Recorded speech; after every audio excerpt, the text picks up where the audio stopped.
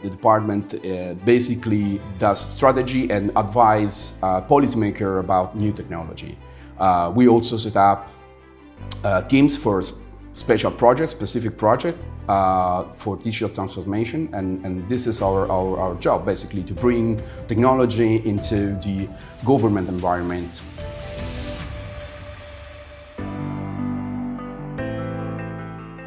Digital and technology are going to be part of the core business of the administration. It's not anymore something you need, it's not a tool, it's not anymore just a cost.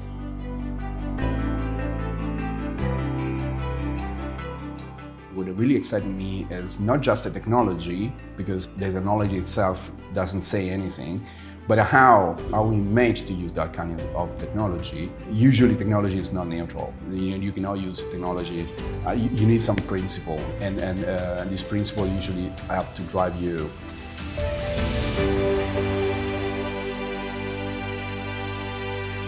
This is CRNet TV. My name is Hendrik Dekkers. I'm here today with Paolo De Rosa, who is the Chief Technology Officer of the National Department of Digital Transformation in Italy. A very warm welcome, Paolo. Hi, Hendrik. Thank you very much. It's a pleasure to be here, so thank you. Paolo, you have a degree in telecommunications from the University of Pisa. You started your career in 2002 as a system and as a network administrator. You spent your career in different engineering roles in several different organizations, among them European institutions and the University of Pisa.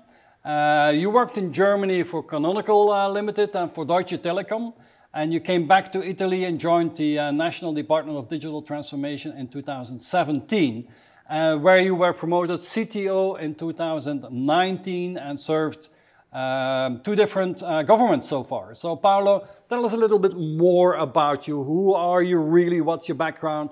And how did you come into this role as CTO? Yeah, so yes, a very, very good brief. I started, as you said, working many different engineering roles. My background is technical, so I used to work very deep in technology, and at the beginning of my career, then I moved here in the Digital Transformation Department. Well, at the beginning it wasn't really a department, it was was part of a team, a digital team, digital transformation team led by Diego Piacentini, and that's where started my journey here in the public administration in the government. And I started as an expert in cloud because all my previous jobs were related to how to build cloud, mainly with open source technology. And this is what I did with Canonical and Deutsche Telekom as cloud engineer there. And I started here because digital transformation team needed someone that could lead the digital transformation and define a strategy for cloud for the whole public administration. Okay, so tell us a little bit more about what the team exactly does. It's defining strategy for cloud, and what else is going on in the team? Yeah, so starting from that time up to now, a lot of things has changed. So there have been 4 different governments, and now we are a very structured team. We are around 300 people, more or less. The department basically does strategy, and especially in my role, strategy and advise policymaker about new technology. We also set up teams for special projects, specific projects for digital transformation, and this is our job, basically, to bring technology into the government environment and bring all the support needed to understand technology and use technology at the government level. Okay. Let's talk about that, because I mean that's a very important role. I can imagine a lot needs to change in government organizations around the world. Yeah. Italy will not be an exception. So I know that let's say the National Cloud Strategy has been one of the major programs that you and your teams have been working on. Tell us a little bit the background of that program.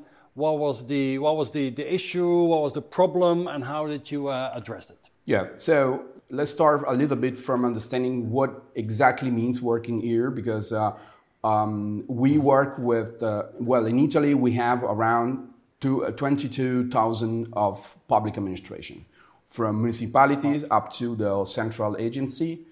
There are a lot of autonomous administration that should follow a strategy for their digital transformation. Yeah, so that's also including hospitals and schools exactly. and so on and so on. Yeah. Municipalities, schools, everything as is public normally as an IT department, right? So, and in the past, this was basically managed by themselves. So there wasn't a strategy, there wasn't someone telling them how to deal with digital, how to deal with this technology.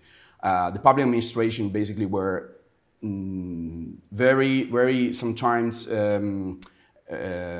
using different kind of technology, advised by local partners, and there wasn't a real one big picture for all of them. So what we did is exactly this: understand where we were at that time and how we could help them to drive this big and huge transformation was hitting everybody.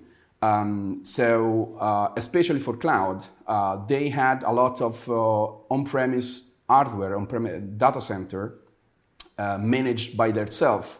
So you can imagine that there was a lot of diversity related to the sites of the public administration you were dealing with. So because in the municipality we have a town of 5,000 citizens, up to 5,000 people, up to a million of people like Rome. So you can understand the budget and the services are very different, the sites is very different, also in the school or the central administration. So each of them basically have still now their own data center. So the need was because of the cost of this, it's huge. If you think that everybody is buying hardware for doing the same thing, it's very impressive. Yep. So what we did is trying to find a way to let them to the cloud in order to dismiss their hardware and just move their business function into, well, not exactly business, but public functions, public services into the cloud. This has huge benefit from cost perspective, from security perspective, from scalability perspective, and so on. They don't need anymore to focus or to spend energy and money around infrastructure that should be a commodity today, but just on their goal, on their mission, let's provide digital services, public service to the citizen. So that was the challenge. More than 22,000 organizations across Italy, schools, hospitals, regional administration, municipalities and so on, all managing their own data centers, infrastructure, everything, everybody doing their own best, but not the national infrastructure or strategy around that. So that's the situation that you started from. Exactly, and as you can imagine, also they are basically, it's not easy to give them some instruction, so it's not easy to to address what they want to do. It's like having a huge company with 22,000 of departments basically moving on their own. So what we did is, first of all, define a strategy also for classification of the data and the services, because they manage different kind of data and different kind of services. So we define classification, and also we in the strategy we also defined the qualification process, because moving from their own on-premise hardware, on-premise data center up into the cloud, we needed some minimum requirements in terms of availability, security, and so on. So leaving a secure place up to another one, you need to be sure that the new one has the right requirements.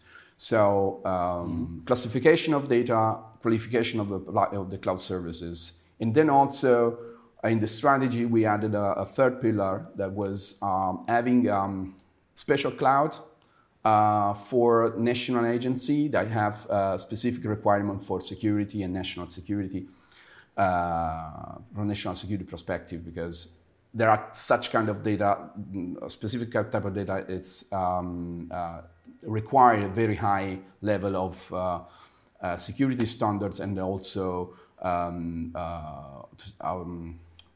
approach to digital sovereignty, where basically the data cannot be accessed by other companies. So these three components, basically these three pillars of the strategy, is the first step we did.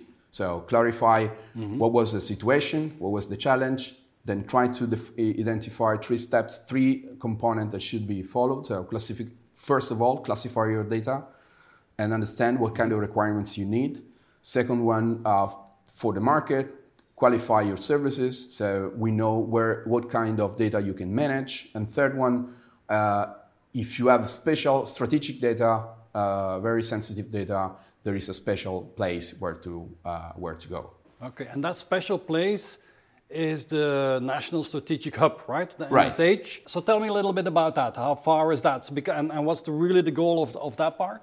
Yeah, so this was I think that the National Strategic Hub, it's our answer to the need to find a way to use the best technology we have in cloud, so provided by cloud service provider, but also try to decouple this technology from the issue we have seen with the Cloud Act or the issue related to digital sovereignty, so access of data for legal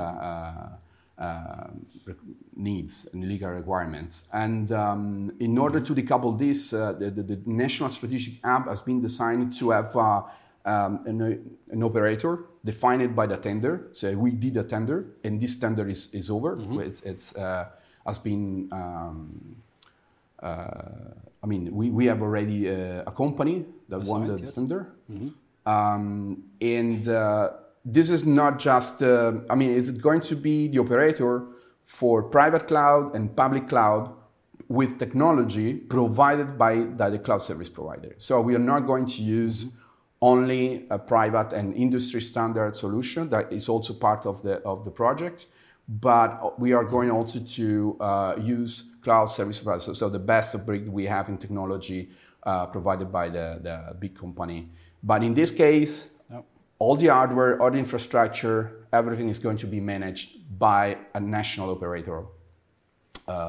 So the Cloud Act cannot, in theory, we try to address this issue, to mitigate the risk, to be honest. That cannot be accessed. So you have the national operator, your strategic hub, and then you have the qualified public providers, and then you have the process to allocate who needs to use what for what type of applications and data. Right. Is that the right summary? Correct. And we have also another tool that's very important. With the National Resilience and Recovery Plan, we got around 2 billion of funds to support the administration to move for the process. So what we are distributing these funds to the different administration in order to support the migration, because they now have to migrate from their own on-prem data center into public cloud, or in this National Strategic Hub that's going to provide two main different type of cloud. It's private and public, but also encrypted cloud, so very specific encrypted cloud to solve that issue. Yeah. So a huge plan, but also a huge budget to basically get 20,000, more than 20,000 different entities move to the cloud, do that cloudification as soon as possible. What are the targets? When do you want to be where? What's the KPIs that you have for this program? Well, first of all, we have the digital compass. That it's our goals set by the European Commission that provides around 75% of public service provided through digital infrastructure, and so we are trying to go to this. And this is basically our goal. So we are trying to have 75% of the public administration using the cloud and 75% of the enterprises, so small and medium enterprises, to use the cloud. This is our goal. This is set also by the Digital Compass from European Commission. 75% of administration needs to be using cloud services in 2026, but that doesn't mean that 75% of their applications is already in the cloud, or they've started using it. That's the goal, right? Yes, that's the goal. That's the goal. They should dismiss their own data center. No, I mean, when we consider that an administration is in the cloud, when they have dismissed the infrastructure. Okay, so your goal is that 75% of Italian public administration are fully cloud and have no more on-premise data centers by themselves. So that's a very ambitious goal, right? By 2026 in a small number of years. So big program. Yeah, it's ambitious, but I have to say also that we have many small administration in the country. So if you think the municipality under the 5,000 of people, the citizens are half of the municipality. And in this case, they haven't so much infrastructure. So they just need to start using the services, and we will have, so, I mean, it's ambitious, but it's ambitious because we also need to stick close to the administration. And in fact, we also have a specific team dealing with the process, supporting the administration doing this. It's called Transformation Team, and it's attached directly to the department, and basically has specific team in each region of Italy. So we will have specific people dedicated to support the administration in this process, to how to get the money, how to do the migration plan, and how move to the application into the cloud. In many cases, they are not even using digital. In some cases, they just need to start using services provided. And this is also interesting from a market side, because we are going to have a spike of requests of demand in the market. So, and I think the challenge is also for the market. Is the market ready for this kind of huge requests coming? Because it's a little bit the challenge. Yeah, so a huge investment, almost 2 billion euro that's gonna go in there. National provider of cloud services. I mean, ambitious targets of having 75% of administrations in there by 2026. Do you have also an idea of the returns, of the savings that it will generate? Money-wise, is there some figures that we can put on that as well? We tried. We are talking about the 30% of savings of what we are spending today. But I mean, it's very complicated doing this kind of calculating, because you can understand that we have the whole public administration spending here. But yes, our estimation is around 30%. Okay. And what is exactly your role and the role of your teams in this whole program? I mean, as the CTO of the Department for Digital Transformation, have you been defining the specs for this? Tell me a little bit more about your role and the role of your team in this huge program. So what my team did, first of all, is to understand the situation. So we spent a lot of time in the public administration to understand where we were and where we are, basically. So we did a sort of analysis how to understand that, and then we, with that information, with that data, we built the strategy.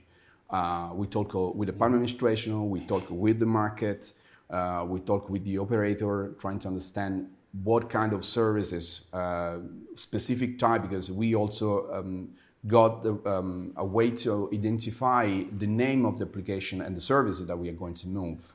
And this was done by a lot of work on the field, asking the administration, survey, and so we did, with this information, we did the strategy, we did the classification together with the National Security Agency, Cyber Security Agency. It's working together with us. And then we defined the tender and all the requirements for the national strategic arm. So, and at the same time, we will also drive the tenders for all the time. This has been our role up to now. Now we have a different team that is going to support the process of getting money. As I said before, there is a transformation team that is going to do this work. So my team led this initial work. Also in the National Resilience and Recovery Plan, we wrote them basically the digital part. So how to move Italy into the how to recover the gap, fill the gap we have in digital, and I think this was very exciting, to be honest. And now seeing that it's happening, it's even more exciting. And what do you see as the biggest challenge for, let's say, for the next 12 months or so in a huge program like this? Keep going. So I think the government has been able to, the minister especially, Vittorio Colau, has been able to really move all the pieces of on the table and put everybody in line with milestone, target, and we are very, in some cases we are arriving early. This is very visible from the Digital Economy and Society Index, DESI, where Italy is really recovering fast the gap we have. So what we need to do in the next 12 months is keep going, keep the pace, and just do what is already written in the plan. So this is very important. Yeah, implementing a huge program like this is not a piece of cake. There's so many people involved, so many stakeholders, and so on, so many change that needs to happen. So that's going to be very interesting. Let's look at another program, Paolo. And if I may, yeah, sure. Something is very specific of Italy. It's when I say keep going, that's we have we are, as a country, we have an instability in terms of government, so we're not really stable. I think everybody knows in Europe, and that's the point. So the politics needs to understand that this kind of changes, deep change in the society, needs time. You need to keep going in the same way for a while. If you start moving and changing stuff, you will never get in the goal. I mean, these are long-term programs, and you cannot just change them every time there's a new minister. This needs to have long legs and needs to run out for many years. Stability in the program, a huge program like this is of course super important. Let's talk about another program that you've been working on together with your team in the last, let's say, couple of years. And that's on the Green Pass, the COVID certificate. Yeah. So tell me a little bit, what was the challenge, what was the issue, what was the problem, and how did you help the country to attack that problem? Yeah, so Green Pass is a digital COVID certificate. Is an European initiative to let the people move in Europe for guarantee the free movement in Europe during the pandemic. And this in Italy has been used also in a different way. I mean, it's been extended to as a sort of nudging to bring people to get vaccinated. Because we had some more restriction in respect of the European level, where it was needed just to travel. In Italy, we got some restriction also to access some places. And so the challenge was to provide a digital certificate to millions of people in order after they get vaccinated. And this was incredibly fast, has been done very fast in all the European country, and then extended also to other countries outside of Europe. So how do you start with something like that? So the challenge is, Paolo, go and develop us a Green Pass or certificate so that people that are vaccinated, that they have like a certificate, a digital certificate, so that they can travel around Europe, and please make this into a European pass at the same time. Yeah. So how do you approach something like that? Yeah, usually the idea starts from the policymaker. So they have seen this opportunity and then in Europe, and then move to each country and say, okay, can we do something like that? And we were lucky because a few months ago we started a similar project that was related to contact tracing app. So we made a different contact tracing app talk together in different countries, and so all the work done there has been reused for the Green Pass, especially in terms of cooperation between different members and European agencies. Also in terms of technology, because sometimes have been used the same app to distribute the COVID certificate. So this started in this context, so cooperating between different agencies, cooperating between different ministry here, because Ministry of Health was involved and was leading this project. At the same time, also the special commissioner we have for the pandemic that was driving the vaccination campaign. So it was a very, very interesting work model, because it was multi-stakeholder.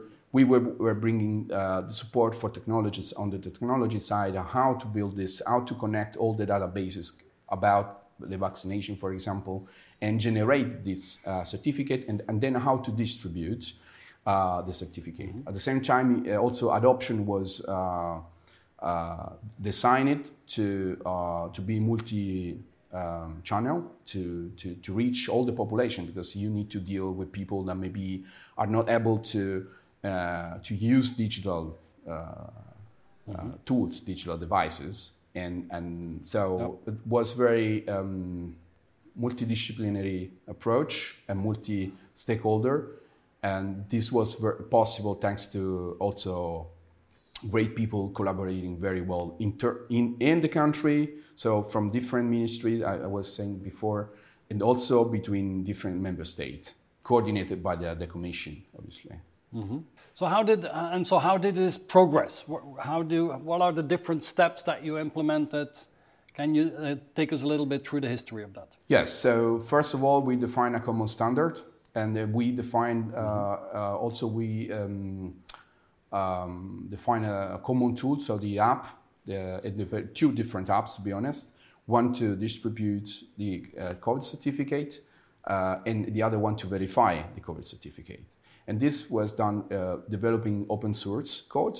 So all the apps were basically based on one made by the Commission, one for everybody. So then all member states were able to customize specifically for each country the initial app done by the Commission.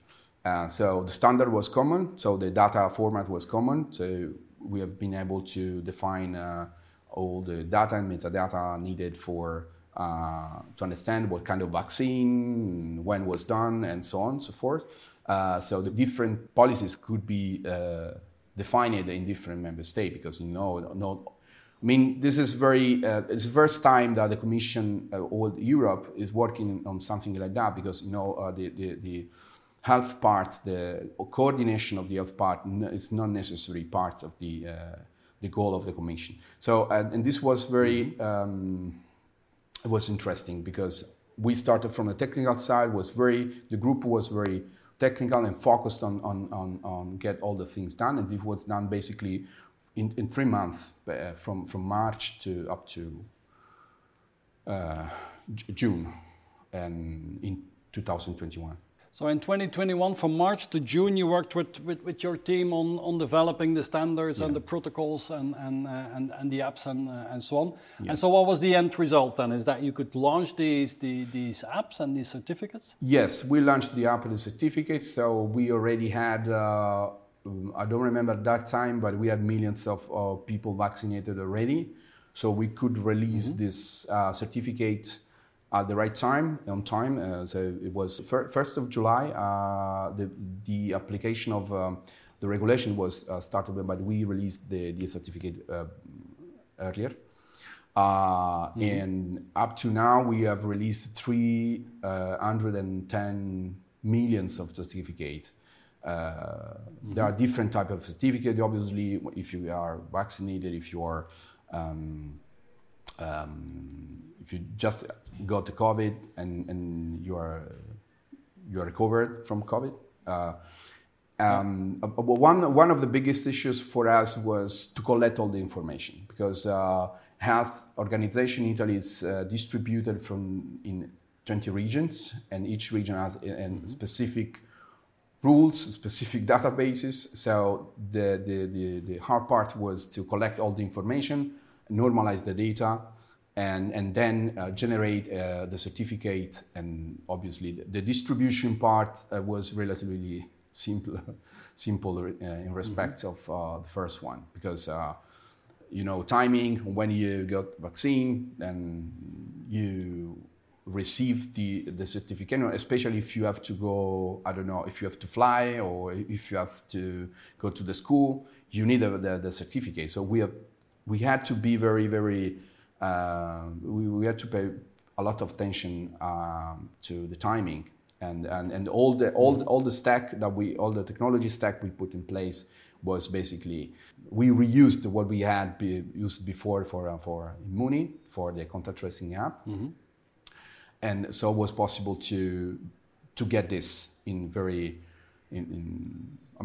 short time. Okay, so tens of millions of people, what is it, 60, 70 million of people that are using these apps, and so hundreds of million different certificates of the different vaccinations that have been done in Italy, and that basically allowed the Italian population to get their freedom back, to get part of the freedom back. And so how does that, what was the impact of this on European level, and so how did you collaborate with other countries on this? We basically have been working in a cooperation network. It's called eHealth Network, together with all the health ministries and also digital transformation team of other countries.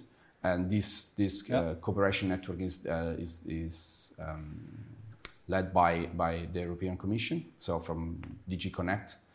And that was the context where we were discussing, deciding in terms of policies, in terms of technology, in terms of protocols. Everything has been defined there. And the ministry, obviously, that was leading all this was the Ministry of Health. We were just supporting, but our support was obviously on the technology side. Then we also had a lot of partners in this process, technology partner and national agency supporting this, security. I mean, it's been a very... So what I can say about this is that maybe it was because of the pandemic, but the people usually are not so easy to bring around the table and start developing so fast. All the stakeholders need a lot of time to think, to understand exactly what to do. I think there was something special in this project because, the people, everybody was basically trying to support, not just giving their support, with their skills and support, but also trying to not create so much overhead for discussion and so on. So the solution wasn't perfect. We know there are still a lot of issue in terms of technology improvements that could be done, but we answered to a specific problem in a short time with a community of millions of people. This is something it's the first time happening in Europe, and such kind of collaboration in terms of technology, as I said, policymaker, scientists, and all of them. Yeah, I think what we all learned from this COVID project was the best thing for a project is to have a really, really huge urgency, because then decisions are made quickly, and I'm sure that's at least one of the positive outcomes that we have learned, that if there's an urgency and you don't want to go for the perfect solution, but you go forward quickly enough, you make quick decisions that you can, on all different levels, do amazing things, basically. Huh? And in this case was also nice because everybody was working to move out from the pandemic. This tool was the tool to move out from the pandemic, to get people vaccinated, to get back to travel, and so on. So there was also a sort of excitement on that. Yeah. So Paolo, you get to work on super important and super interesting programs. I mean, developing the Green Pass for Italy and defining the national cloud strategy for Italy, just being a couple of examples. Tell us a little bit more about how IT is organized in Italy and how the National Department for Digital Transformation plays a role in there. If you take a step back, how do you see, because that's a complex thing, and a huge country like Italy organizing IT and digital on all different administration levels and so on and so on. So how do you see that moving forward, and how do you see the Digital Transformation Department playing a role in there?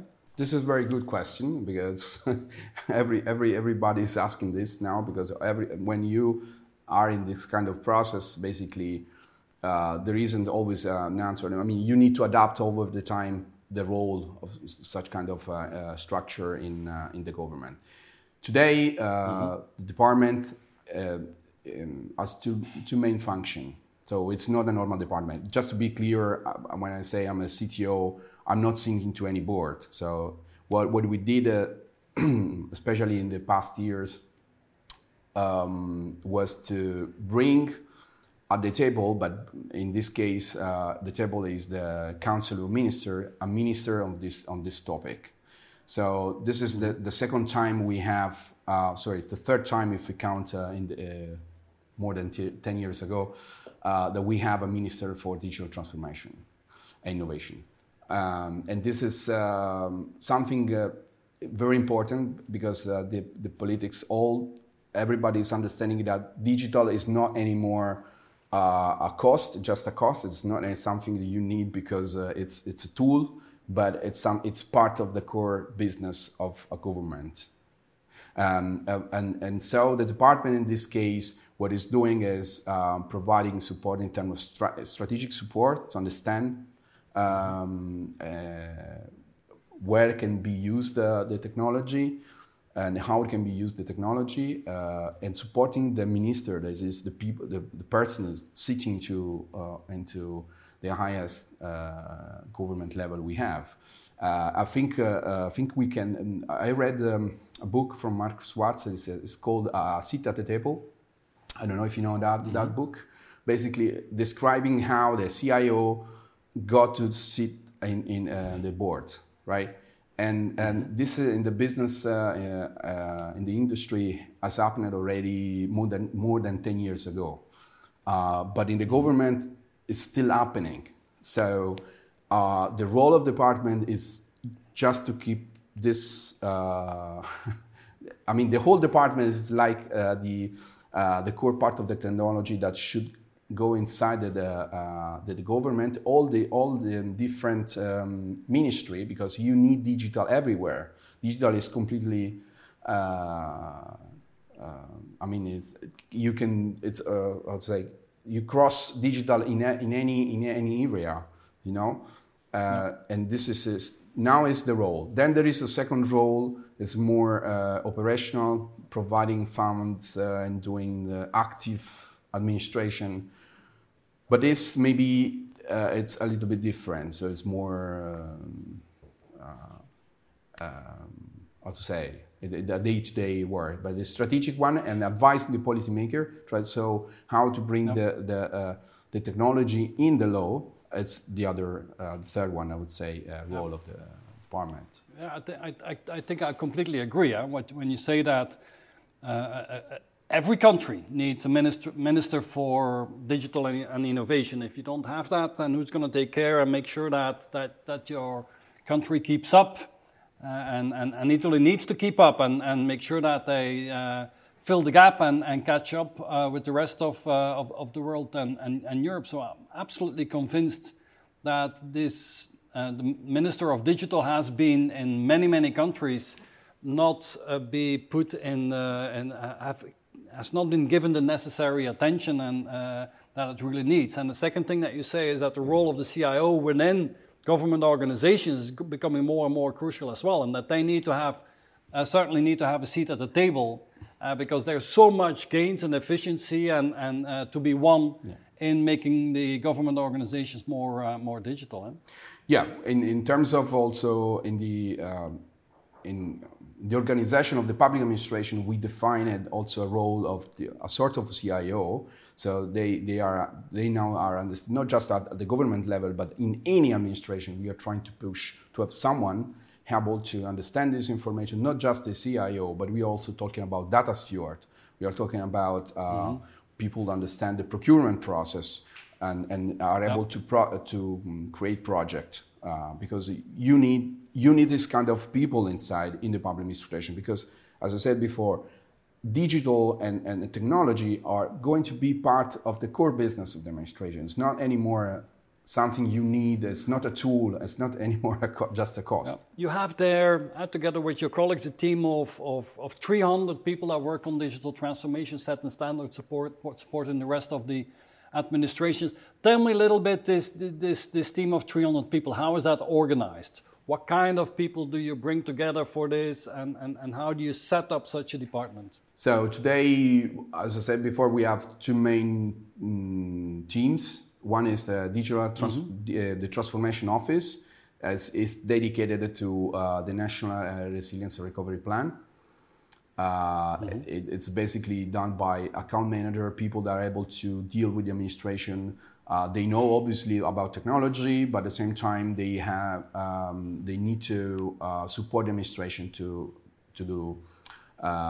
apply for the tender or to understand how to get money and so on. The second team is more technical. So we have engineers, designers, people that work in the communication, marketing. So we have all the standard skills and people that usually you have in a technology company, because we started the motto was like a sort of startup in the government, right?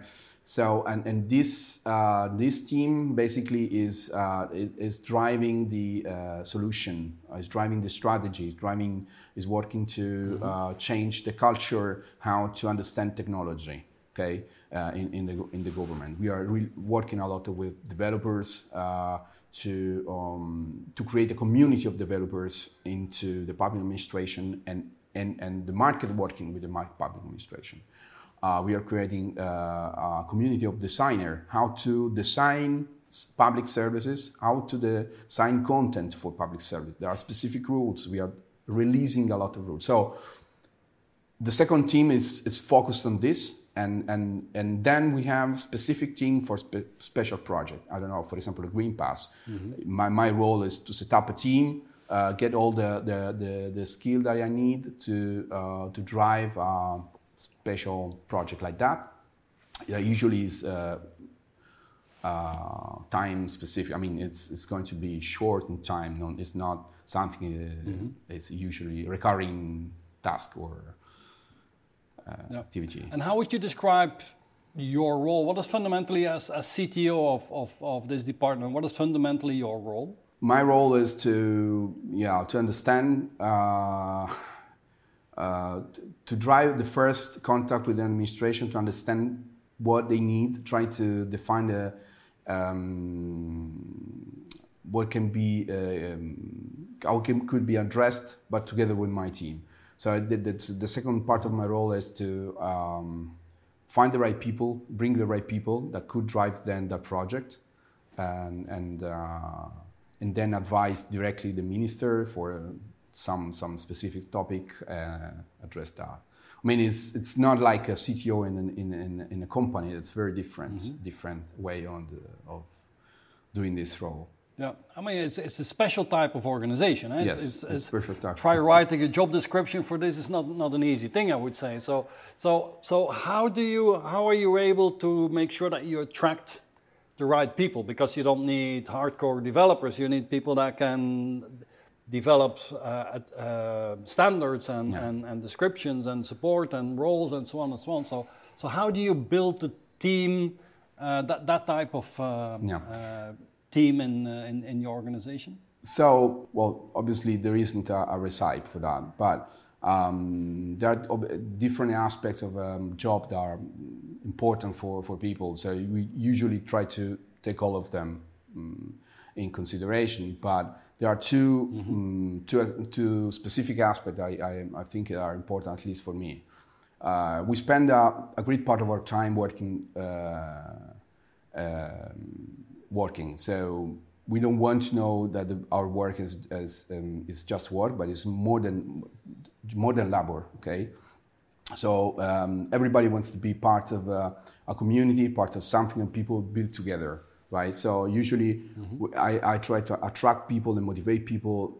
Looking for those people are not just looking for a job, but are looking for a mission, are looking something that they want to contribute for their country.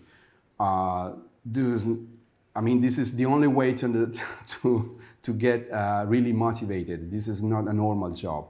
You deal with a huge amount of complexity, and you need to be very motivated. And this motivation, we have been able to bring people. Usually, this is one of the reasons why they are here, because they want to give back to their country, and they are very motivated for this reason. The normal people that usually are looking for a job, it's not easy for everybody to be there. So I have to be honest. So it's not easy to attract people and be there. But this is one.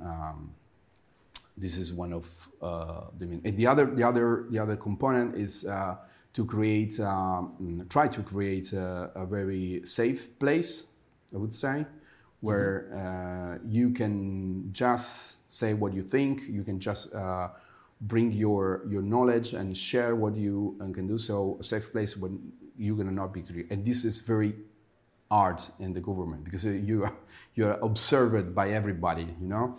But this is something that's important, because people, if people don't feel safe, psychological safe, usually will not do this job. Yep. And where are most of your people based? They're all based in Rome, or they're spread out over the country? How's the organization? Yeah, we are basically mainly based in Rome, but many of us work also in remote. So we do smart working from our own, also many cases. But yes, the main location is Rome, because everything is happening here. So you know. So, yeah. Let's talk a little bit about leadership, because you need to lead these teams of people, and I mean, first of all, attract them, make sure that they have the necessary freedom to do what they need to do. But how would you describe yourself as a leader? What is your leadership style? My leadership style, I would say, is more on the servant leadership. So I really like to support people. My team usually ask what they need to get things done. You know, I'm on their side, trying to support them on all that they need.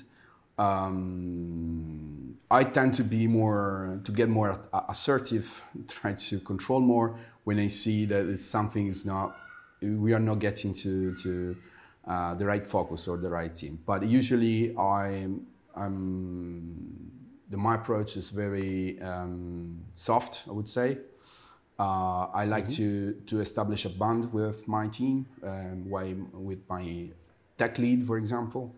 I really like to talk with them about technology. I try to stay out to any kind of discussion, because as I have technical background, it's easy to get intrigued by solving problem, you know. And this is not something that a leader should do. I mean, you have people able to do better that kind of job. You need just to support them if they have an issue, if they don't know how to fix something. I'm there for them.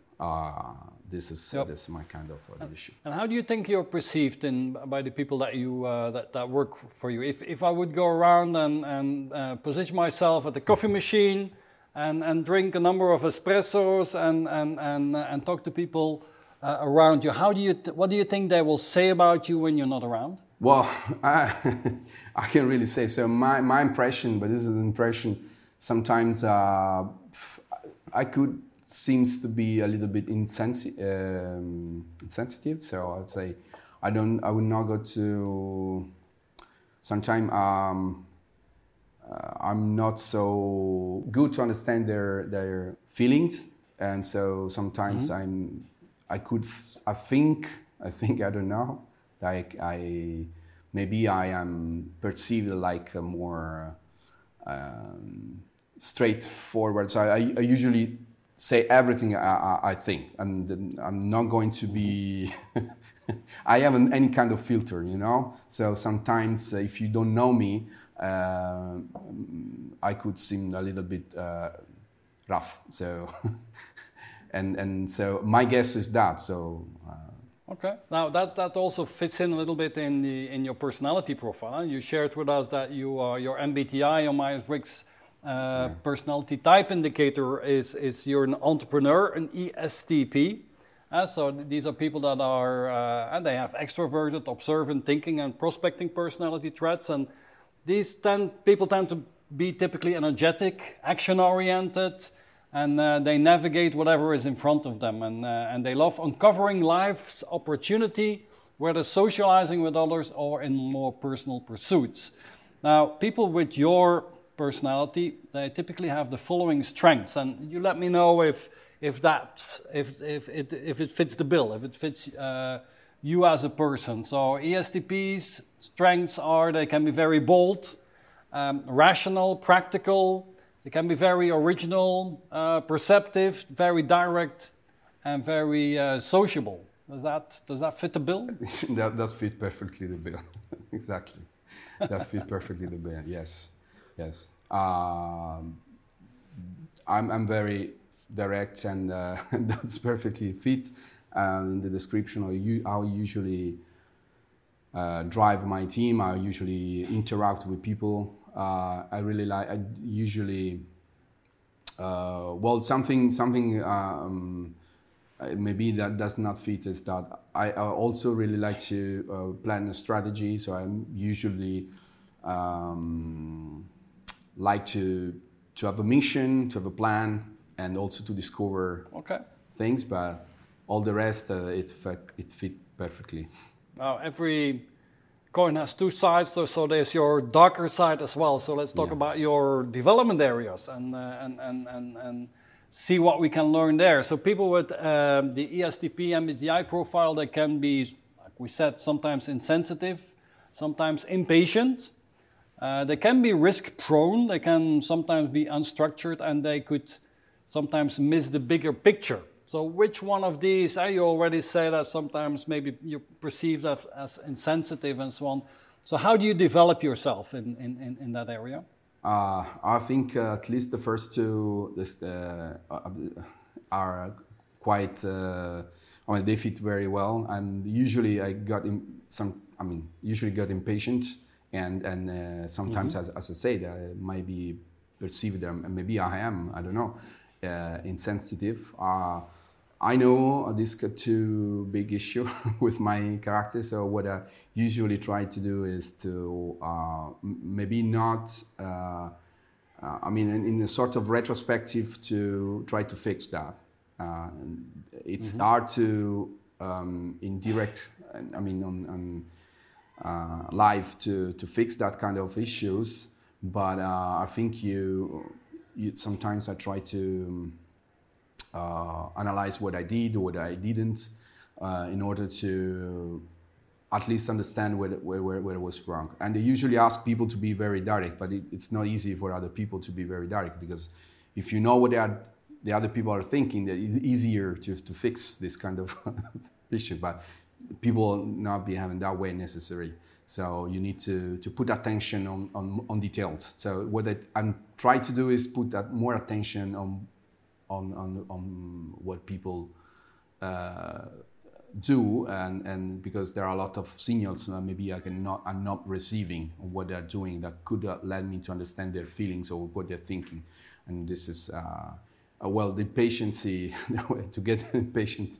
It's the hard part to fix when you want to see something.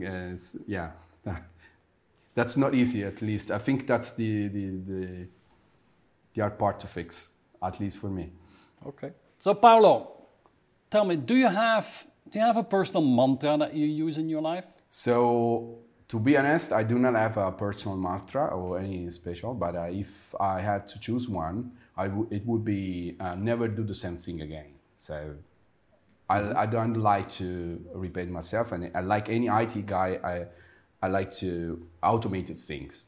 So, that might be my answer. Yeah. Do you have important people in your life, mentors, people that you look up to, or public figures that you follow, that inspire you? Well, yes, I think I have many mentors. Many of my friends are my mentors. I like to. I have 3-4 friends are my mentor. But if I need to find a public figure, I think I could say that Diego Piacentini has been my mentor, and also if I need to think someone to inspire me in this industry, and it's Italian, it's Adriano Olivetti, but obviously it's not my mentor. It could not be my mentor, but also my parents, they have been my mentor, at least at the beginning of my life. So, yeah. If you look back at your personal life, what's the best thing that has ever happened to you? Well, many beautiful things have happened to me, but I think the best. I like to thinking that the best things has yet to happen. So it's as Nazim Hikmet said, the most beautiful sea has been crossed yet. So I like to think in that way. Okay, the best is yet to come. That's to summarize that. Yeah. So Paolo, we have good things that happen to us. We also have bad things that happen to us, and we learn from them. And this is how we grow as persons. So, would you care sharing maybe one of the worst things that have ever happened to you, and how what you learned from that? Yeah, I think for me, the worst thing happened when I was young. I was 9 years old. My mother died. So that was, I think, the worst thing happened in my life, and that was possible that let me grow a lot, not immediately, but later. And then this was possible also, obviously, to my family. To my family, it's very important for me. So, yeah. Mm-hmm. And how would you say that has had an impact on your life? Did you become more independent earlier, more serious earlier than other children? Yes, I think independent. Serious not. I really like to joke, and so not serious, but independent. I think that I had an impact on my independency. I moved away from my family house very, very early in my life. So that's something had that kind of impact. Okay. Now, if you look at your professional life again. And I mean, you've built great success with GreenPass and now with the cloud strategy and many other things, I'm sure. But we all make our mistakes, right? Yeah. And we all and if it's good, then we make brilliant mistakes that where we can learn from. So, what would you say, in looking back at your career, was your most brilliant failure, and what did you learn from that? So, professionally speaking, my most brilliant failure was the contact tracing app just before the GreenPass.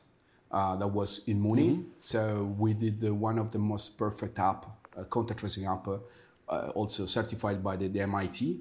But we make a huge mistake, not thinking at the app like the whole system. I mean, we just thought the app as a solution, not how the app would have been integrated into a complex system like the health system and region system. So that was a failure because it wasn't really used.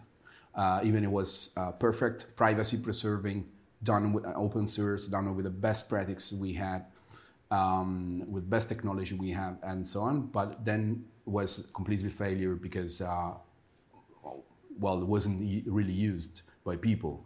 And there are different reasons, but that's, I think, where I learned a lot in terms of how to bring technology into the society, how people use the technology, and how they are nudged to use the technology, because people need to understand why I need to use that app, and so on. I think that it's really my brilliant failure and one of the most interesting, that where I learned really a lot of things. Okay.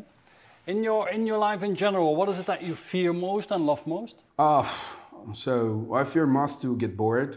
So I need to have projects and things to do. I need to see people. So this is a really fear to get bored. So and for this reason, the thing I love most is being with people, especially when I need to connect with them. I need to do some adventure, some things. I mean, I like to project and to find new things to do. Okay, and what do you do outside of work? What are your personal passions outside of work? Well, I like to sail, so I have a small boat, and I usually go outside sailing when I have time, and that's also a nice team building activity. And as every Italian, I like to. Well, I'm sommelier too, so I like to drink. That's said in that way. Could sound a little bit strange, but I really like to discover new things. And you're spoiled in your beautiful country with top wines, of course, right? Yeah. I also travel a lot in the country to spoil that, and also outside the country. So France is another place where to go for wine. So Paolo, you're still very, very much in touch with technology, of course, as a CTO. What would you select as is for you one of the most exciting technologies of the moment that you and your teams are working with? So if I need to say only one, I would say obviously AI is one of the most interesting things we have, but we are far away to get use of the AI in the public administration, because first of all we need to get data, and we are missing the data. Yep. AI is nothing without data. I mean, it does not exist. But maybe I can say that what really excited me is not just the technology, because the technology itself doesn't say anything, but how we manage to use that kind of technology. Because usually technology is not neutral. You cannot use technology. You need some principle, and this principle usually have to drive you to use the technology, especially when you work in the government. And what it really excites me, for example, is to have solution that could use AI, for example, or any other technology to, for example, to offer a better welfare services. So, for example, I would like to have a solution that will give people that need some specific bonus or specific funds for, I don't know, for disability or anything, without having them to apply to something. Just knowing that they have the right to get the money for the specific things. So how to transform a welfare state in something that is not by request by the people, but they can. It's the government, it's the state that reach you because the state know that you have an issue, or you want to get a specific bonus for something. So I mean, this kind of changing way of thinking, that where the technology and specifically AI can help us to get there. So Paolo, thank you so much for your time. I would and this brilliant interview. I would love to close this with our last question, and that is, I mean, these videos are being watched by future digital leaders as well. People that want to follow in your footsteps and want to be CTO in maybe a government organization in their country or in Italy. What's the advice that you would give to these future digital leaders? What is your experience that you can pass on to them? I think to answer this question, I need to say one thing before. In Italy, we have a distortion of the labor market, meaning that people are considered young, professionally speaking, even when they are 40, 50 years old. And this is it's a problem. Many Italian working environment have this distorted effect. So my suggestion, my advice to the young leader would be to take action, be bold, don't stay behind. I think we need people that are able to get action and to be brilliant and change, introduce a generational turnover in our society. I think this is the best advice I can give them. They need to take action, and they need to grow together. Otherwise, they will be too older later to do what they have to do. So I think it is everywhere, but especially in Italy, we have this kind of issue. Okay. Grazie mille. Thank you so much, Paolo. It was a pleasure. Looking forward to meeting you soon in beautiful Italy. Have a great day, and I'm sure we'll enjoy some nice wines together in the near future. See you. Thank you. Thank you very much.